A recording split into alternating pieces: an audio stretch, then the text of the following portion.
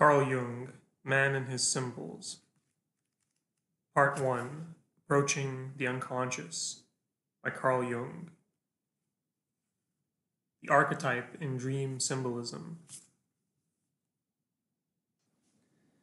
I have already suggested that dreams serve the purpose of compensation. This assumption means that the dream is a normal psychic phenomenon that transmits unconscious reactions or spontaneous impulses to consciousness. Many dreams can be interpreted with the help of the dreamer, who provides both the associations to and the context of the dream image, by means of which one can look at all its aspects. This method is adequate in all ordinary cases, such as those when a relative, a friend, or a patient tells you a dream more or less in the course of conversation.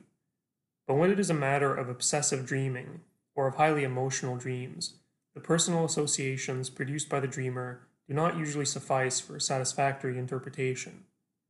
In such cases, we have to take into consideration the fact, first observed and commented on by Freud, that elements often occur in a dream that are not individual and that cannot be derived from the dreamer's personal experience. These elements, as I have previously mentioned, are what Freud called archaic remnants, mental forms whose presence cannot be explained by anything in the individual's own life, and which seem to be aboriginal, innate, and inherited shapes of the human mind. Just as the human body represents a whole museum of organs, each with a long evolutionary history behind it, so we should expect to find that the mind is organized in a similar way. It can no more be a product without history than is the body in which it exists. By history, I do not mean the fact that the mind builds itself up by conscious reference to past through language and other cultural traditions. I am referring to the biological, prehistoric, and unconscious development of the mind in archaic man, whose psyche was still close to that of the animal. This immensely old psyche forms the basis of our mind, just as much as the structure of our body is based on the general anatomical pattern of the mammal. The trained eye of the anatomist or the biologist finds many traces of this original pattern in our bodies. The experienced investigator of the mind can similarly see the analogies between the dream pictures of modern man and the products of the primitive mind, its collective images, and its mythological motifs. Just as the biologist needs the science of comparative anatomy, however, the psychologist cannot do without a comparative anatomy of the psyche.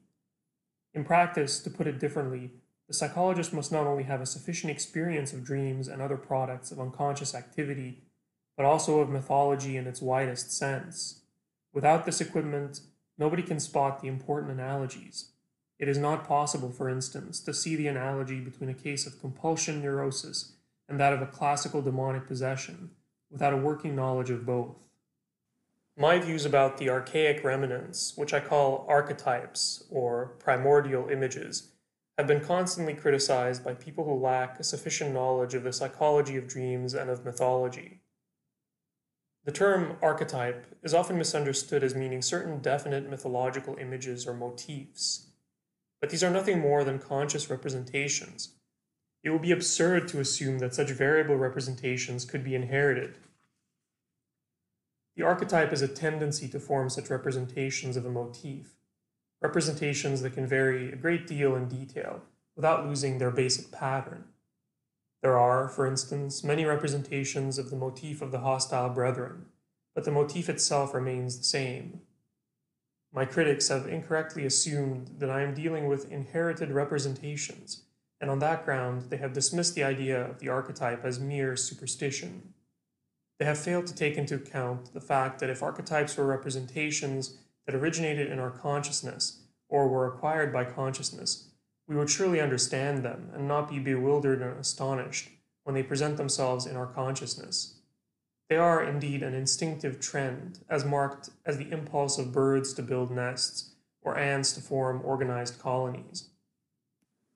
Here I must clarify the relation between instincts and archetypes.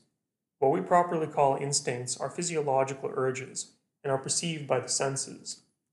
But at the same time, they also manifest themselves in fantasies and often reveal their presence only by symbolic images. These manifestations are what I call the archetypes. They are without known origin, and they reproduce themselves in any time or in any part of the world. even where transmission by direct descent or cross-fertilization through migration must be ruled out. I can remember many cases of people who have consulted me because they were baffled by their own dreams or by their children's. They were at a complete loss to understand the terms of the dreams. The reason was that the dreams contained images that they could not relate to anything they could remember or could have passed on to their children. Yet some of these patients were highly educated. A few of them were actually psychiatrists themselves. I vividly recall the case of a professor who had pulled a sudden vision and thought he was insane. He came to see me in a state of complete panic. I simply took a 400-year-old book from the shelf and showed him an old woodcut depicting his very vision. "There's no reason for you to believe that you're insane," I said to him. "They knew about your vision 400 years ago." Whereupon he sat down entirely deflated, but once more normal. A very important case came to me from a man who was himself a psychiatrist. One day he brought me a handwritten booklet he had received as a Christmas present from his 10-year-old daughter. It contained a whole series of dreams she had had when she was 8. They made up the weirdest series of dreams that I have ever seen, and I could well understand why her father was more than just puzzled by them. Though childlike, they were uncanny, and they contained images whose origin was wholly incomprehensible to the father. Here are the relevant motifs from the dreams. 1. The evil animal, a snake-like monster with many horns, kills and devours all other animals. But God comes from the 4 corners, being in fact 4 separate gods, and gives rebirth to all the dead animals. 2.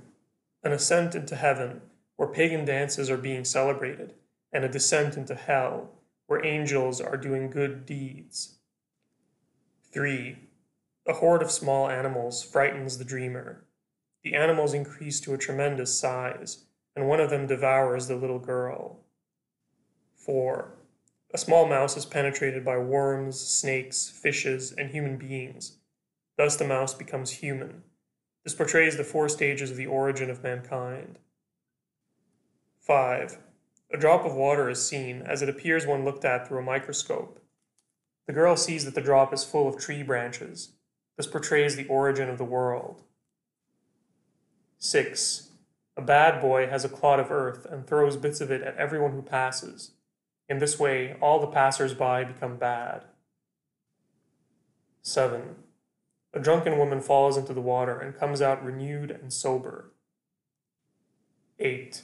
The scene is in America, where many people are rolling on an ant heap, attacked by the ants. The dreamer, in a panic, falls into a river. 9. There is a desert on the moon, where the dreamer sinks so deeply into the ground that she reaches hell. 10. In this dream, the girl has a vision of a luminous ball. She touches it. Vapors emanate from it. A man comes and kills her. 11. The girl dreams she is dangerously ill. Suddenly birds come out of her skin and cover her completely. 12. Swarms of gnats obscure the sun, the moon, and all the stars except one. That one star falls upon the dreamer. In the unabridged German original, each dream begins with the words of the old fairy tale, "Once upon a time." By these words, the little dreamer suggests that she feels as if each dream were a sort of fairy tale, which she wants to tell her father as a Christmas present. The father tried to explain the dreams in terms of their context, but he could not do so, for there seemed to be no personal associations to them. The possibility that these dreams were conscious elaborations can of course be ruled out only by someone who knew the child well enough to be absolutely sure of her truthfulness. They would, however, remain a challenge to our understanding, even if they were fantasies. In this case, the father was convinced that the dreams were authentic, and I have no reason to doubt it. I knew the little girl myself, but this was before she gave her dreams to her father, so that I had no chance to ask her about them. She lived abroad and died of an infectious disease about a year after that Christmas. Her dreams have a decidedly peculiar character. Their leading thoughts are markedly philosophic in concept. The first one, for instance, speaks of an evil monster killing other animals, but God gives rebirth to them all through a divine apokatastasis, or restitution. In the Western world, this idea is known through the Christian tradition. It can be found in the Acts of the Apostles 3:21, Christ, whom the heaven must receive until the time of restitution of all things.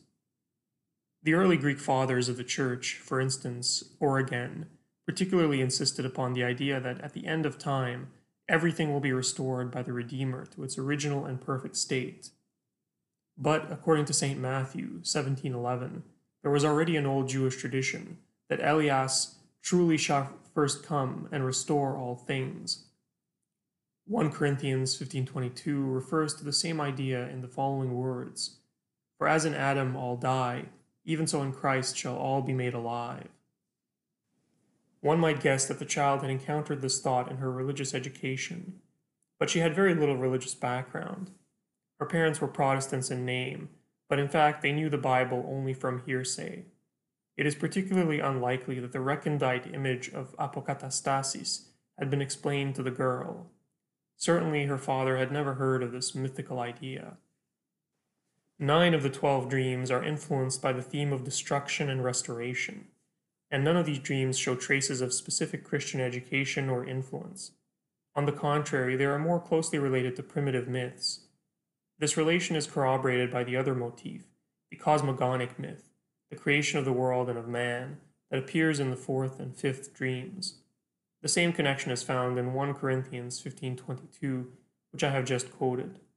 In this passage too, Adam and Christ, death and resurrection, are linked together. The general idea of Christ the Redeemer belongs to the worldwide and pre-Christ theme of the hero and rescuer who, although he has been devoured by a monster, appears again in a miraculous way, having overcome whatever monster it was that swallowed him. When and where such a motif originated, nobody knows. We do not even know how to go about investigating the problem. The one apparent certainty is that every generation seems to have known it as a tradition handed down from some preceding time. Thus we can safely assume that it originated at a period when man did not yet know that he possessed a hero myth, in an age, that is to say, when he did not yet consciously reflect on what he was saying. The hero figure is an archetype, which has existed since time immemorial. The production of archetypes by children is especially significant, because one can sometimes be quite certain that a child has had no direct access to the tradition concerned. In this case, the girl's family had no more than a superficial acquaintance with the Christian tradition. Christian themes may of course be represented by such ideas as God, angels, heaven, hell, and evil, but the way in which they are treated by this child points to a totally non-Christian origin. Let us take the first dream of the God who really consists of 4 gods coming from the 4 corners. The corners of what? There is no room mentioned in the dream. A room would not even fit with the picture of what is obviously a cosmic event, in which the universal being himself intervenes. The quaternity, or element of fourness, itself is a strange idea, but one that plays a great role in many religions and philosophies. In the Christian religion, it has been superseded by the Trinity, a notion that we must assume was known to the child. But who in an ordinary middle-class family of today would be likely to know of a divine quaternity? It is an idea that was once fairly familiar among students of the Hermetic philosophy in the Middle Ages, but it petered out with the beginning of the 18th century, and it has been entirely obsolete for at least 200 years. Where then did the little girl pick it up? From Ezekiel's vision? But there is no Christian teaching that identifies the seraphim with God. The same question may be asked about the horned serpent. In the Bible, it is true, there are many horned animals, in the book of Revelation, for instance. But all these seem to be quadruped, although their overlord is the dragon, the Greek word for which, drakon, also means serpent. The horned serpent appears in a 16th century Latin alchemy as the quadricornutus serpens, 4-horned serpent, a symbol of Mercury and an antagonist of the Christian Trinity. But this is an obscure reference. So far as I can discover, it is made by only one author, and this child had no means of knowing it. In the second dream, a motif appears that is definitely non-Christian, and that contains a reversal of accepted values. For instance, pagan dances by men in heaven, and good deeds by angels in hell. This symbol suggests a relativity of moral values. Where did the child find such a revolutionary notion, worthy of Nietzsche's genius? These questions lead us to another. What is the compensatory meaning of these dreams, to which the little girl obviously attributed so much importance that she presented them to her father as a Christmas present?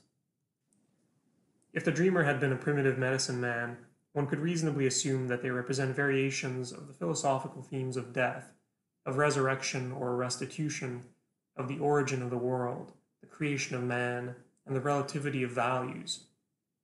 But one might give up such dreams as hopelessly difficult if one tried to interpret them from a personal level. They undoubtedly contain collective images, and they are in a way analogous to the doctrines taught to young people in primitive tribes when they are about to be initiated as men. At such times they learn about what God or the gods or the founding animals have done, how the world and man were created, how the end of the world will come, and the meaning of death. Is there any occasion when we, in Christian civilization, hand out similar instructions? There is, in adolescence. But many people begin to think again of things like this in old age, at the approach of death. The little girl, as it happened, was in both these situations. She was approaching puberty and at the same time the end of her life. Little or nothing in the symbolism of her dreams points to the beginning of a normal adult life, but there are many allusions to destruction and restoration. When I first read her dreams, indeed, I had the uncanny feeling that they suggested impending disaster.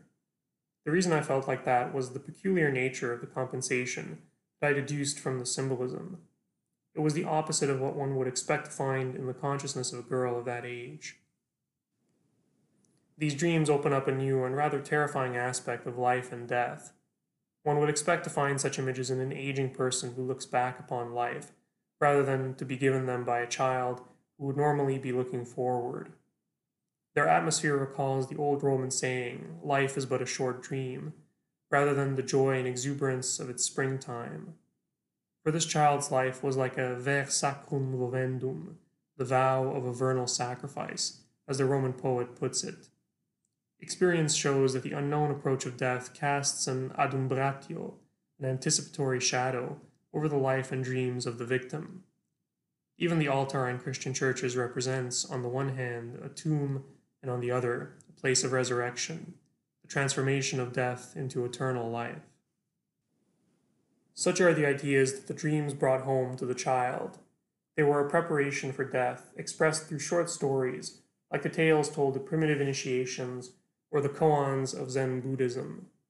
This message is unlike the orthodox Christian doctrine and more like ancient primitive thought.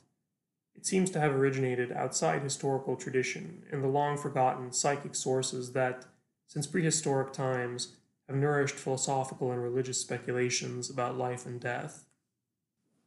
It was as if future events were casting their shadow back by arousing in the child certain thought forms that, though normally dormant, describe or accompany the approach of a fatal issue. Although the specific shape in which they express themselves is more or less personal, their general pattern is collective. They are found everywhere and at all times, just as animal instincts vary a good deal in the different species and yet serve the same general purposes. We do not assume that each newborn animal creates its own instincts as an individual acquisition, and we must not suppose that human individuals invent their specific human ways with every new birth. Like the instincts, the collective thought patterns of the human mind are innate and inherited. They function, when the occasion arises, in more or less the same way in all of us. Emotional manifestations to which such thought patterns belong are recognizably the same all over the earth. We can identify them even in animals, and the animals themselves understand one another in this respect, even though they may belong to different species. And what about insects with their complicated symbiotic functions? Most of them do not even know their parents and have nobody to teach them. Why should one assume then that man is the only living being deprived of specific instincts, or that his psyche is devoid of all traces of its evolution? Naturally, if you identify the psyche with consciousness, you can easily fall into the erroneous idea that man comes into the world with a psyche that is empty, and that in later years it contains nothing more than what it has learned by individual experience. But the psyche is more than consciousness. Animals have little consciousness, but many impulses and reactions that denote the existence of a psyche, and primitives do a lot of things whose meaning is unknown to them. You may ask many civilized people in vain for the real meaning of the Christmas tree or of the Easter egg. The fact is, they do things without knowing why they do them. I am inclined to the view that things were generally done first, and that it was only a long time afterward that somebody asked why they were done. The medical psychologist is constantly confronted with otherwise intelligent patients who behave in a peculiar and unpredictable way and who have no inkling of what they say or do. They are suddenly caught by unreasonable moods for which they themselves cannot account. Superficially, such reactions and impulses seem to be of an intimately personal nature, and so we dismiss them as idiosyncratic behavior. In fact, they are based upon a preformed and ever-ready instinctive system that is characteristic of man. Thought forms, universally understandable gestures, and many attributes follow a pattern that was established long before man developed a reflective consciousness. It is even conceivable that the early origins of man's capacity to reflect come from the painful consequences of violent emotional clashes. Let me take, purely as an illustration of this point, the bushman who, in a moment of anger and disappointment at his failure to catch any fish, strangles his much beloved only son, and is then seized with immense regret as he holds the little dead body in his arms. Such a man might remember this moment of pain forever. We cannot know whether this kind of experience was actually the initial cause of the development of human consciousness, but there is no doubt that the shock of a similar emotional experience is often needed to make people wake up and pay attention to what they are doing.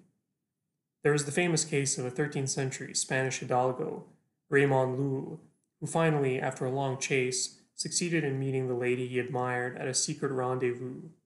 She silently opened her dress and showed him her breast, rodden with cancer. The shock changed Lull's life.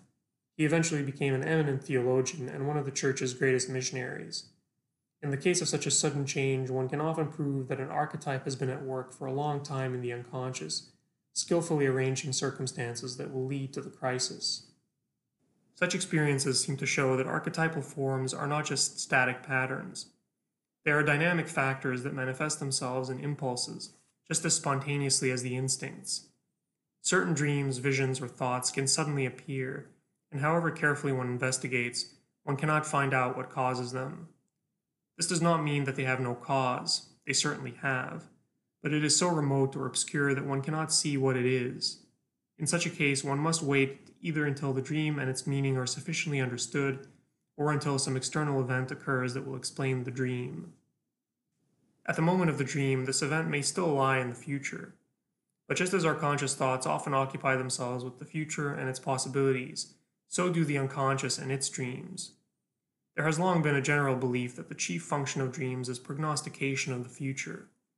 In antiquity and as late as the Middle Ages, dreams played their part in medical prognosis.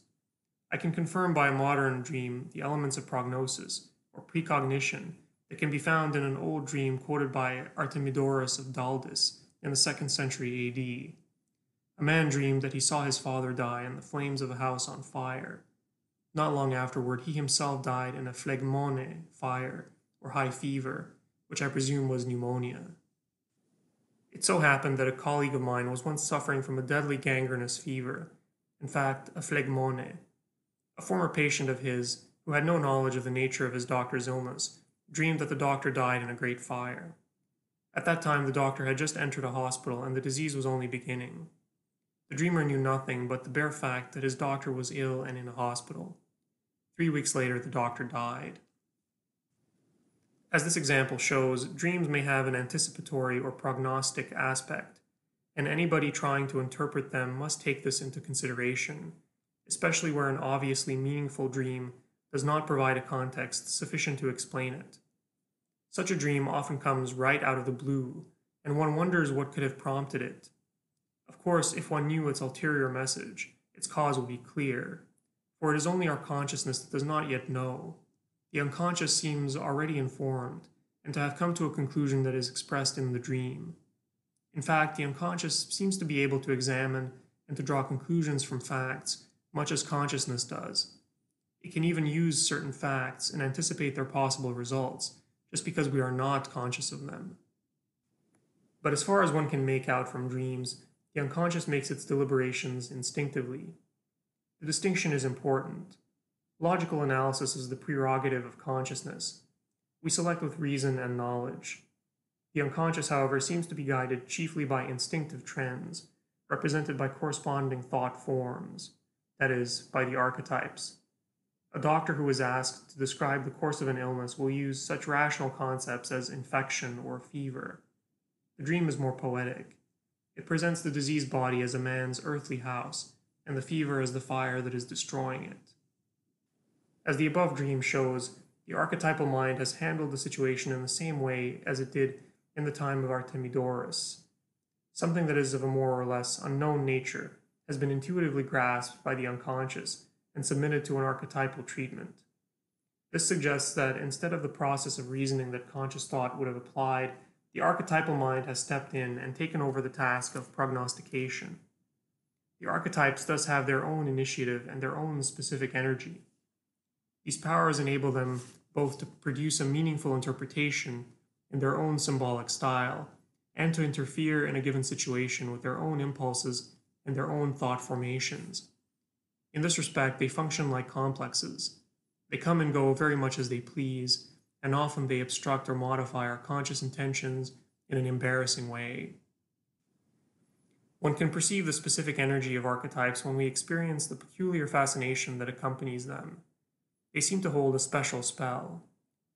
Such a peculiar quality is also characteristic of personal complexes. And just as personal complexes have their individual history, so do social complexes of an archetypal character. But while personal complexes never produce more than a personal bias, archetypes create myths, religions, and philosophies that influence and characterize whole nations and epochs of history. We regard the personal complexes as compensations for one-sided or faulty attitudes of consciousness. In the same way, myths of a religious nature can be interpreted as a sort of mental therapy for the sufferings and anxieties of mankind in general: hunger, war, disease, old age, death. The universal hero myth, for example, always refers to a powerful man or god-man who vanquishes evil in the form of dragons, serpents, monsters, demons, and so on, and who liberates his people from destruction and death. The narration or ritual repetition of sacred texts and ceremonies, and the worship of such a figure with dances, music, hymns, prayers, and sacrifices, grip the audience with numinous emotions, as if with magic spells, and exalt the individual to an identification with the hero. If we try to see such a situation with the eyes of the believer, we can perhaps understand how the ordinary man can be liberated from his personal impotence and misery and endowed, at least temporarily, with an almost superhuman quality. Often enough, such a conviction will sustain him for a long time and give a certain style to his life. It may even set the tone of a whole society. A remarkable instance of this can be found in the Eleusinian mysteries, which were finally suppressed in the beginning of the 7th century of the Christian era. They expressed, together with the Delphic oracle, the essence and spirit of ancient Greece.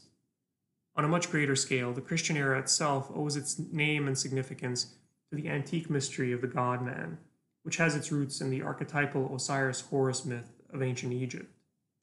It is commonly assumed that on some given occasion in prehistoric times, the basic mythological ideas were invented by a clever old philosopher or prophet, and ever afterward believed by a credulous and uncritical people. It is said that stories told by a power-seeking priesthood are not true, but merely wishful thinking. But the very word invent is derived from the Latin invenire, and means to find, and hence to find something by seeking it. In the latter case, the word itself hints at some foreknowledge of what you are going to find.